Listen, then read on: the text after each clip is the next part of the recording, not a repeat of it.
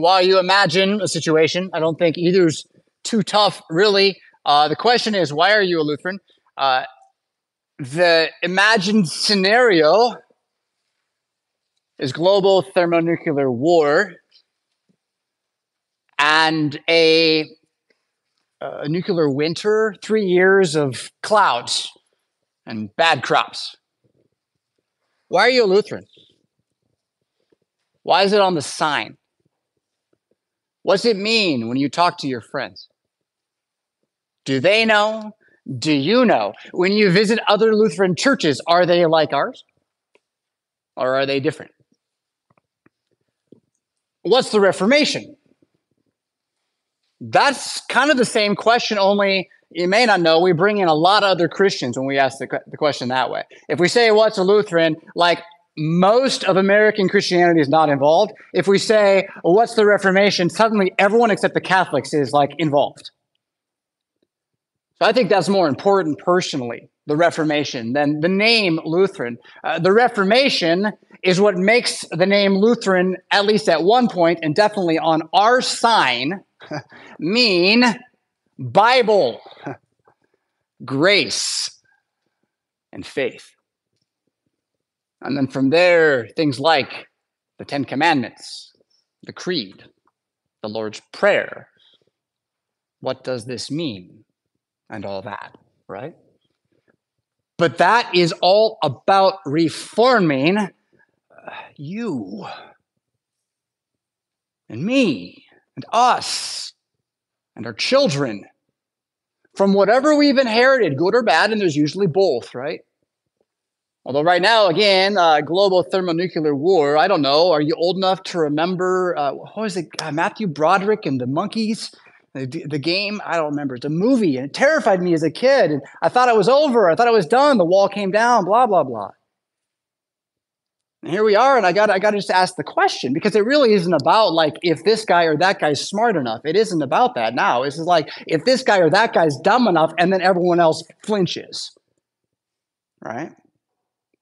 And every morning I wake up and I think about this for like 30 seconds, a minute and a half, because it's in the news, right? Are you ignoring it? I don't know how you would ignore it. I think about it for like a minute and a half, and then I say, Jesus, thank you. Hallelujah. I'm going to do my life today. And I walk back to the Bible, and I start to study the wisdom of the Psalms and the Proverbs, and they remind me that my life isn't about what happens to the sky. Except for that I can know that the God who controls what happens to the sky, no matter how bad it gets, also is my God and with me, so that whatever happens, he will be with me that day for me to call upon him in praise, yes, thanks, yes, and prayer. Dear Jesus, give me the daily bread today, now that it's a nuclear winter. I like that my religion goes with me right through that wormhole. I don't even have to worry about it, really. I can walk past it in the morning and go deal with the leaves in my yard, which is frankly the biggest thing on my conscience, you know? So the Reformation is about how that kind of freedom is Christianity. That kind of freedom from fear, that kind of freedom from death, that kind of freedom from the stories of man. And it doesn't mean I'm not going to actually do something about the things I can do something about. It just means that when the scriptures are alive in the midst of you as a human and us as a people, all the stories of the world combined can't drown out our hope. Ever. And that's what all our texts today are going to give us, I pray. We're going to try to go through as much of it as we can, the whole bulletin. You'll need your Bible for that Old Testament reading, but just start on the front of the bulletin unless you want to dive over to Proverbs 6 in your Bible. But it's there in the bulletin for you today to move quickly. Proverbs 6, 20 to 24 and 27 to 28. The whole front end of Proverbs is an extortion, that's the wrong one again. Exhortation, there's a difference. Extortion is when I steal from you, right? Exhortation is when I encourage you. The whole book of Proverbs is an exhortation to reading the Bible. Proverbs 1 through 7 is like, read the Bible, and by the way, read the Bible. Whatever you do, don't forget, read the Bible. to the point where for a while I thought that section was kind of boring and didn't have much to say. It wasn't until I started reading Proverbs chapter 3 as a chapter every day that I started to realize how different it was from chapter 4, 5, and 6, and how it was blowing me away, and I couldn't even realize how deep it was yet. Now, that said then, when Proverbs 6:20 says, "My son, keep your father's command and do not forsake the law of your mother," this is a refrain in an epic poem called Proverbs 1 through 9. And it's bringing you back to a new starting point. It's like a new stanza, a new verse, right? And there's multiple stories being woven on the same theme up through the book, but it's all about, my son, keep what I'm giving to you. And both of these things, the law and the command, they're words. They're words, right? They're written down. The commandment, he then says, is a lamp, and the law a light. Are you old enough to remember Amy Grant? I got to give her some credit for planting faith in my heart as a child through a vinyl record in the shag carpet living room. Yeah, thy word is a lamp unto my feet and a light unto my path. As a 6-year-old, the language of the Psalms. And the hope that gave me, I danced. I remember dancing to that song. The commandment, the word is a lamp and a light. I don't want to demean my parents in front of you all, but the song was on, but then we didn't open the Bible and read it together. We didn't, So the song was there, thank God, but the Reformation in the house, it wasn't alive. We sang a good song, don't get me wrong, but the Reformation of our hearts, it wasn't where I would have found more hope, I think, as a child. That said, is very important. Reproofs of instruction are the way of life. Bind them continually upon your neck. Tie them around your neck. When you roam, they will lead you. When you sleep, they will keep you. When you awake, they will speak with you. The poetry is there about all the time, right? But reproofs of instruction, or that word instruction in the King James, it usually is the Hebrew musar, discipline. Think of the word disciple. Go and make disciples of all nations. The reproof of discipleship is the way of life. Now, let me give you a Lutheran word. Repentance as discipleship is the way of life. Expect when you walk forward to not have everything right all the time. Expect that as you seek to be good, there will be those who are evil, and you can't stop them from making your life evil too. Expect that your own heart's going to participate in that more than you realize. And then walk in the way of life. Know that. You're free, though, here. You're not trying to earn something before God. Expect God to disciple you. Expect him to correct you. Expect him to chasten you sometimes. If you bump your head for the 3rd time, don't do it a 4th. Yeah? That's the idea here. And so his word will be with you wherever you go. This is the idea, too, that when that word is in you day by day, doesn't matter what your study plan is, it's going to take over your spirit. It's going to reform you, and that will protect you from this evil woman. I like how it ties the evil woman to her flattering tongue. She is not true. She hides what she means. And of course, this evil woman is an image of the devil himself, yes. So with this admonition to read the Bible on this Reformation Sunday, let's do a nice big Bible story and look at 2 Chronicles chapter 34 in your Bible, page 386 again. The chapter begins on the page before where it says, Josiah was 8 years old when he began to reign, and he reigned 31 years. And then you heard read, in the 18th year of his reign, when he had cleansed the land, he sent in to repair the house of Jesus, the temple at the center of Jerusalem. The history to get to this point is long and varied, but let's just say he inherits rank paganism and nothing but, and he's cleaning up, and he decides all the days of his life, who's talking to this kid? He's 8 years old. He's king. He decides, let's clean the temple they've been ignoring. It's all just broken down and dusty because they hate Jesus, right? They have. That's what they did. He says, let's clean that temple. But he doesn't really get around to that till he's 18, right? So the guy reigns for 10 years, 8 to 18. I just can't fathom it. But it speaks well of him. And then in that 18th year, he decides to fix this temple.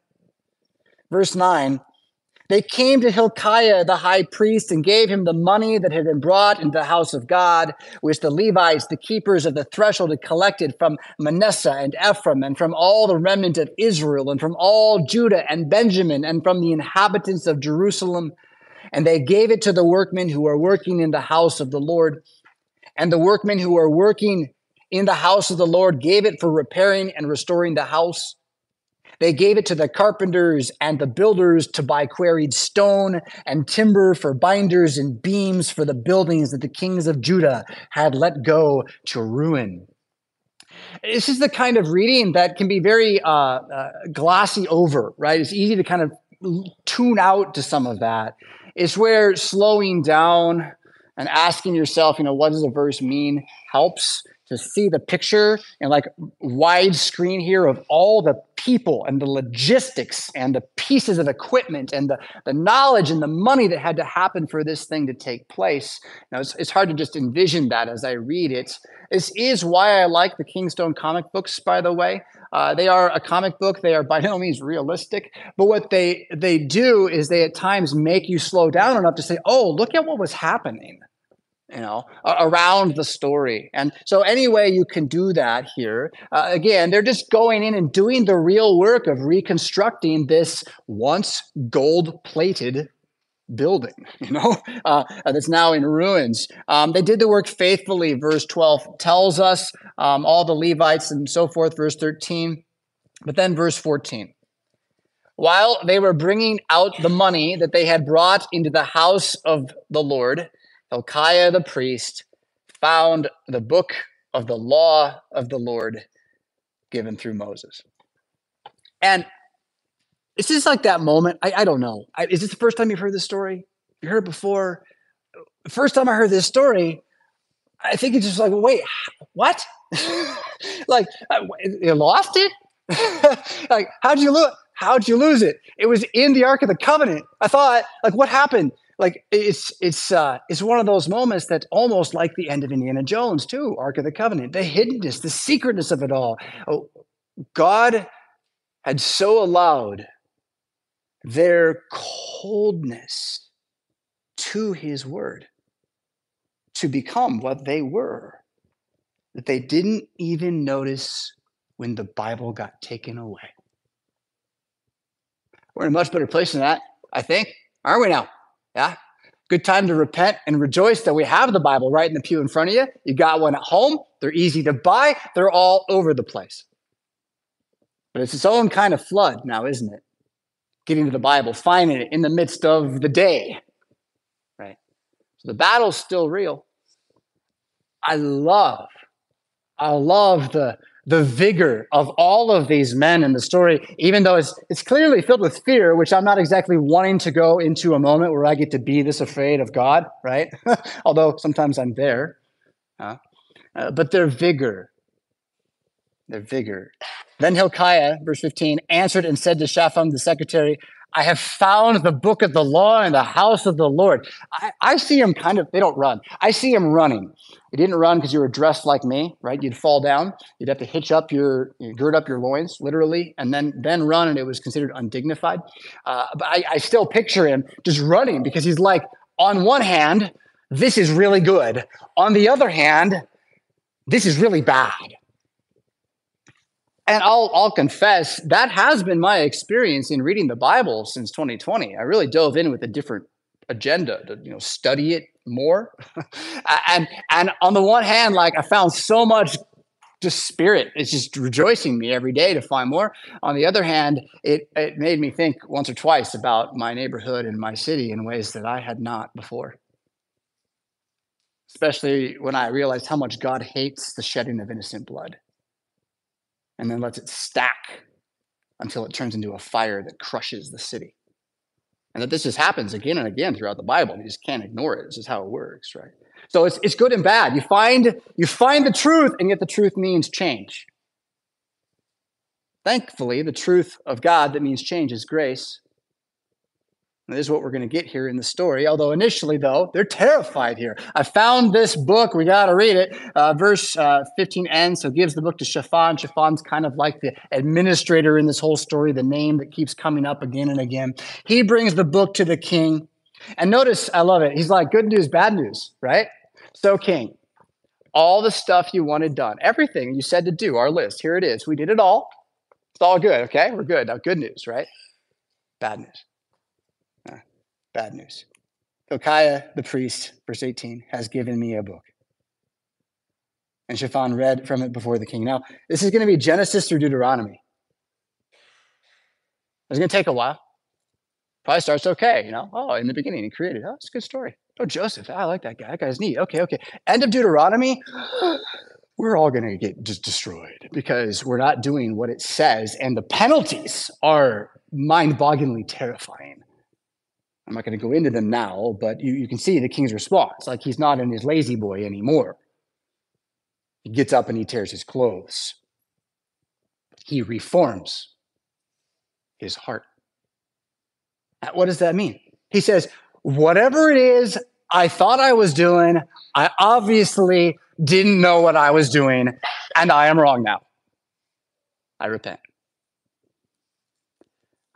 One of the funniest things I've kind of experienced as a practice of Christianity is the capacity to repent of things I didn't ever think of as sins before, like anxiety.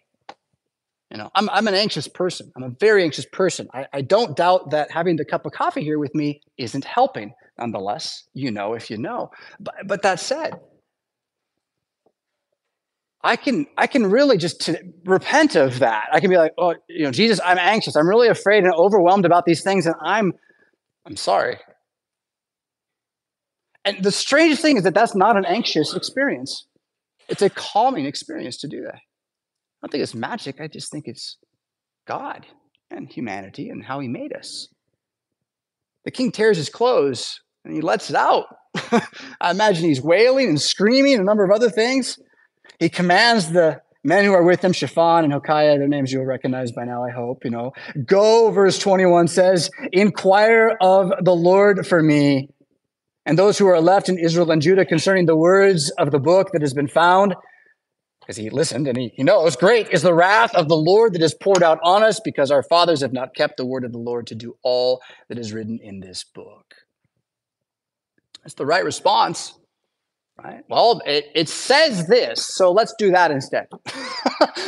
Oh, the Bible says that's wrong. Well, it's going to be true when it says that. That response is a really good one. And just to assume that is always going to open the door for more. And this isn't the kind of truth where, like, I checked it off, I know it, I got it done. To know the difference between wisdom and discipline is going to be a daily renewal and drowning in your sinful condition, in God's love for you, in spite of your sinful condition,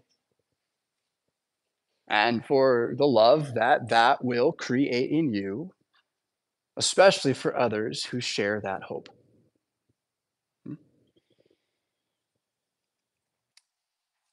Hilkiah and the others go to Huldah.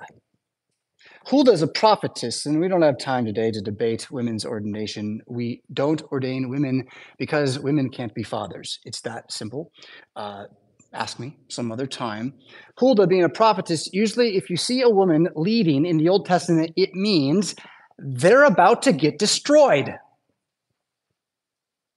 That's what it means. And in fact, they're about to get destroyed. And the king knows that and goes to the one person they know still has the Bible memorized or something like that. She can kind of say what it said. She speaks for Jesus at least. And they say, what does it mean? I'm not going to read through it all here. You heard it before. You can read it again this afternoon, but you hear the curse. She's like, yep, you're right. You're done. Oh, man. I mean, imagine that about our little thermonuclear war concept this morning. Dear Jesus, will you tell us? Yep, it's over. Whoa. Go home and do what? We went out for a little evening last night, and my wife said, should we take the Prius or the Jeep? I said, honey, if the world ends today, I'm taking the Jeep. But why not? And this is the freedom that you have, really. Not to gratify the flesh, but to see that it doesn't really matter. Because he has you. And he's prepared this moment now to be a good one. So take it, and take it with song, right? She also then says, though, and I do want you to see this, verse 26, but to the king of Judah who sent you to inquire of the Lord, thus you should say to him. Right? A different message, Josiah. Yep, the country's done. But because your heart was tender, right, as opposed to, say, a hard heart, so it's heart's soft, it's receptive, it receives the word. Because your heart was tender and you humbled, that means, abased or made yourself small before God when you heard his words. You just believe them. They're true and it's going to happen, right? That actual belief, that belief in the wrath is good, yeah? Because of that, when you heard it about this place, because you have torn your clothes and wept before me. So God acknowledges the visible symbol, the act of tearing clothes. Fasting is connected to this, by the way. He says, I have heard you. Verse 28, behold, I will gather you to your fathers, and you shall be gathered to your grave in peace, and your eyes shall not see all the disaster that I will bring upon this place and its inhabitants. And they brought back word to the king. He goes out and he applies the Bible to everything he does, and he reforms the entire country. And for a good 14 years, it goes really, really well until end of story, kind of sad. He's prophesied to die in peace, but he goes to war against someone who's not going to war against him. So he starts the fight and then he dies. And it's a little early if you're living in Jerusalem. I would have wanted that guy around for another generation or so. Like have a son and raise him. Doesn't happen. But the Reformation does happen. And the story of Josiah's Reformation is, to me, the most inspiring thing about being a Lutheran. Because it means go read your Bible and find it there. Whatever else we say anywhere else, it's in the Bible first, and it's more powerful when it comes from the text. And so, of course, you know the story of Berea by now. I hope I'll say it again. Turn the page in your bulletin, right? Acts chapter 17. We're just going to look at verses 10 and following. Where after this whole ordeal in Thessalonica, where a Greek named Jew, Jason, does convert. This means it's probably a Hellenistically influenced or a Septuagint-leaning group, but it divides the whole place up, and it turns into a big fight for power in the congregation, and they bring the city authorities into the matter, and those who do believe decide it's time to send Paul out of town. And so, again, verse 10, the brethren immediately sent Paul and Silas away by night to Berea. It's kind of southwest through some hilly mountain area. It's beautiful country, but it's a little more rugged where they're going away from the city. When they arrived, they went into the synagogue of the Jews. These were there's 10 Jewish men then in this community, at least. These were more fair-minded, sometimes translated as noble-minded, than those in Thessalonica. What does it mean that they're fair-minded? It is that they received the word with all readiness and searched the scriptures daily to find out whether these things were so. So it's twofold. The Spirit of God in the New Testament through the name Jesus Christ. It is twofold. One is that the words of the Bible are proclaimed out loud to you in Jesus' name, and you hear it and you receive it. You believe it. That's conversion, that's faith, that's preaching, that's admonition. It happens throughout our lives. It's not just a single moment. But then also, that word that goes in you is inspired. It is curious. It is hungry to know more. Because a disciple is an apprentice. A disciple is someone being coached. A disciple is a follower wanting to be like. And if you don't want to be like Jesus, why are you a Lutheran? Right? It's a good question. And if you don't want to be like Jesus, like I'll raise my hand and say, it's kind of hard. He seems weird. Long hair and sheep. Odd. Okay, don't start with that because you don't know him. You got to get to know the Old Testament to know Jesus. You really do. So start with Paul. Get to know Paul in Acts. Again, see his life as he ends up in Berea with these people who convert, including the few Greeks. Those are, again, Jews that speak Greek. But then let's go to Jesus. You want to get to know Jesus? Jesus is he's some crazy. Luke chapter 4, verses 14 to 24. He goes back to his hometown Nazareth, big crowds. They've heard about him. He's not just talking nice, this guy. This guy's doing things like lepers, right? that kind of thing, healing, casting out demons. They've heard of him. And he comes back, and that's all fine and good. He goes into the synagogue, which is what he does anywhere on Sabbath day. It's where you go. And if you're recognized as an elder, as a respectable man, there's a good chance that you're handed the Bible to read at one point in the service. It's like kind of like this, but you have the elders. There's multiples of you. And if you have a visiting one or something, you may recognize him and let him get up and read and say what it says. And so Jesus does that, and they hand him the scroll of Isaiah, and he reads these words. And can you, I don't think you can. I don't think you can imagine the brass in this most traditional of places in the world where they kill you for disobedience, opening up the Bible and reading what he reads, or we'll go through it, and then sitting down and saying, so that's about me. I hope you'd run me out of town. Yeah? Except for that, because it's about Jesus, we did this last week, it is about you. It is about what he's here to do to you.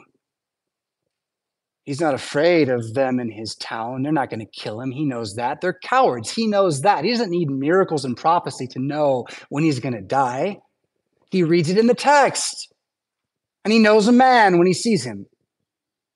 But he's here then not to condemn a man. That's John 3:16, right? He's here for this. Here's the words he finds. Verse 18, the Spirit of God, Jesus, the Father, the Trinity, yes, the Spirit of God's upon me because he has anointed me. That's christened in Greek. That's Mashiach, right? In Hebrew, chosen though, elect, set apart. He has anointed me to do some stuff, to preach the good news to the poor. Let's come back and end on that. He sent me to heal the brokenhearted. There we go. Let me share something with you, St. Paul. Got a moment? I have word. One of my best friends, my best friend perhaps. Hard to know. I haven't seen him for a good long while, but he's planning to move to Rockford. He's planning to come to St. Paul. He's brokenhearted. And I told him, well, that's what we are. St. Paul's a place where it's okay to be brokenhearted. No one here has to pretend to be more than they are. We just walk with the word and with each other. And that healing, that alone, that security, knowing you belong, that's a thing today, isn't it? Not around everywhere. To proclaim liberty to the captives, that's walking to liberty right there. The freedom I've been talking about all morning. The recovery of sight to the blind. I mean, Jesus heals blind men, but for you, it's about wisdom. It's about seeing what's around you. To set at liberty those who are oppressed. This is freedom from your sin. And your sin is not just these things you do. It's the way you talk to yourself in the name of the devil and don't realize you're doing it. All the things you say to yourself in his name, shame on you all day long. That's not Jesus. That's not how God treats you. That's not how God fathers. Shame on you. That's not what he does. You're to be set at liberty from this by the Spirit of Jesus, to proclaim the acceptable year of the Lord, the Jubilee. The Jubilee is a cool thing in the Old Testament. It means everything's free. Whatever debt you have, whatever else you've done, it's over. It's free this year, every 49 years. They never did it, to my knowledge, actually. They never brought it around. But that's what he says, again, as the gospel, the good news for the poor. The poor being, those who are not in charge. Doesn't mean you don't have money. The poor can have a gold coin buried under his couch, hoping that no one steals it. It's possible. Doesn't make him rich. So the poor is a state of mind. It really is a mindset in which the things matter more than God, who gave them, and will give more. And then more than the people who God gave as the most important things. The good news to you who are too poor to have control and to protect all those things you would, is that God is doing so for you. And he's doing so in Christ far before or around any way you already thought of it, in a better way, where even the deed is done, as Luther wrote for us to sing. Today, this scripture is fulfilled in your hearing. Can I turn it then back on you? Whatever is done to Jesus by God is done to you. So when Jesus says the Spirit of God is on me, that quote from the Bible is now, it's fair game for your confirmation verse. It really is. It is who you are. Do you listen when the children who are not communion yet come up, the different things I say? I've said different things over the years. Recently, it's been, God has chosen you in your baptism. It's so imperative that you believe this. You're anointed. You're messiahs, every one of you, little tiny ones. You're not the Messiah, and you're not going to die for the sins of the world, and nobody needs you to atone for anything. But the Spirit of Jesus is on you because he's chosen you to proclaim the good news to the poor of heart. And again, that can include the mirror. Fair game. He sent you to heal the brokenhearted. That can include yours. While you share the burdens of others here, you'll find that walking with those who've walked where you've walked, it helps you breathe a little bit. And he sent you to proclaim liberty to the captives, recovery of sight to the blind. He sent you to become wise and to be able to have a tongue that isn't a flattering tongue, but one that builds up with truth, that echoes, rings for all. He has sent you to set at liberty those oppressed. And it begins with you. It doesn't end with you. It's about us. It's the Reformation. It is God fixing things. And from the beginning, it was not so, and yet he foresaw it. The fall, the breaking of the world, which is why we're all brokenhearted. All of that is well in hand. And what we remember then as Lutherans is that no matter what other stories come, what other names get put up, what other great memories are there that make you think, yes, this, Christianity will not cease sojourning in this world without the need for you to daily reform your heart by turning to God and saying, I need you, Father. In Jesus' name, amen. Please rise for prayer.